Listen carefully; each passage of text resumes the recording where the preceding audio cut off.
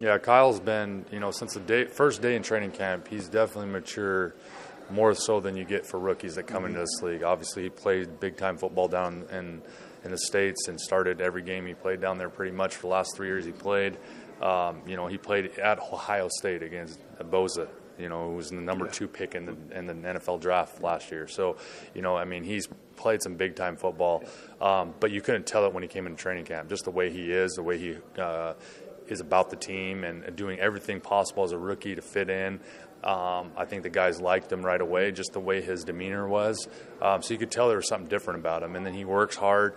And ultimately, right guard is probably the least amount of reps he got in all of camp because Matt's such a stalwart there that he doesn't generally give up a lot of reps there. So, Kyle played every other position, though, and learned the game. And his attention to detail, his work ethic, obviously gets coached very well by Gibby and the other players. I will say our O-line group's very tight, and they're helping everybody along. And obviously, as a rookie, when you're trying to absorb as much as you can, I thought Kyle did a great job of that. So the result wasn't surprising when he had to go in. It's just now it's about building on that, and we feel comfortable with him in there, and hopefully he continues to sustain his play.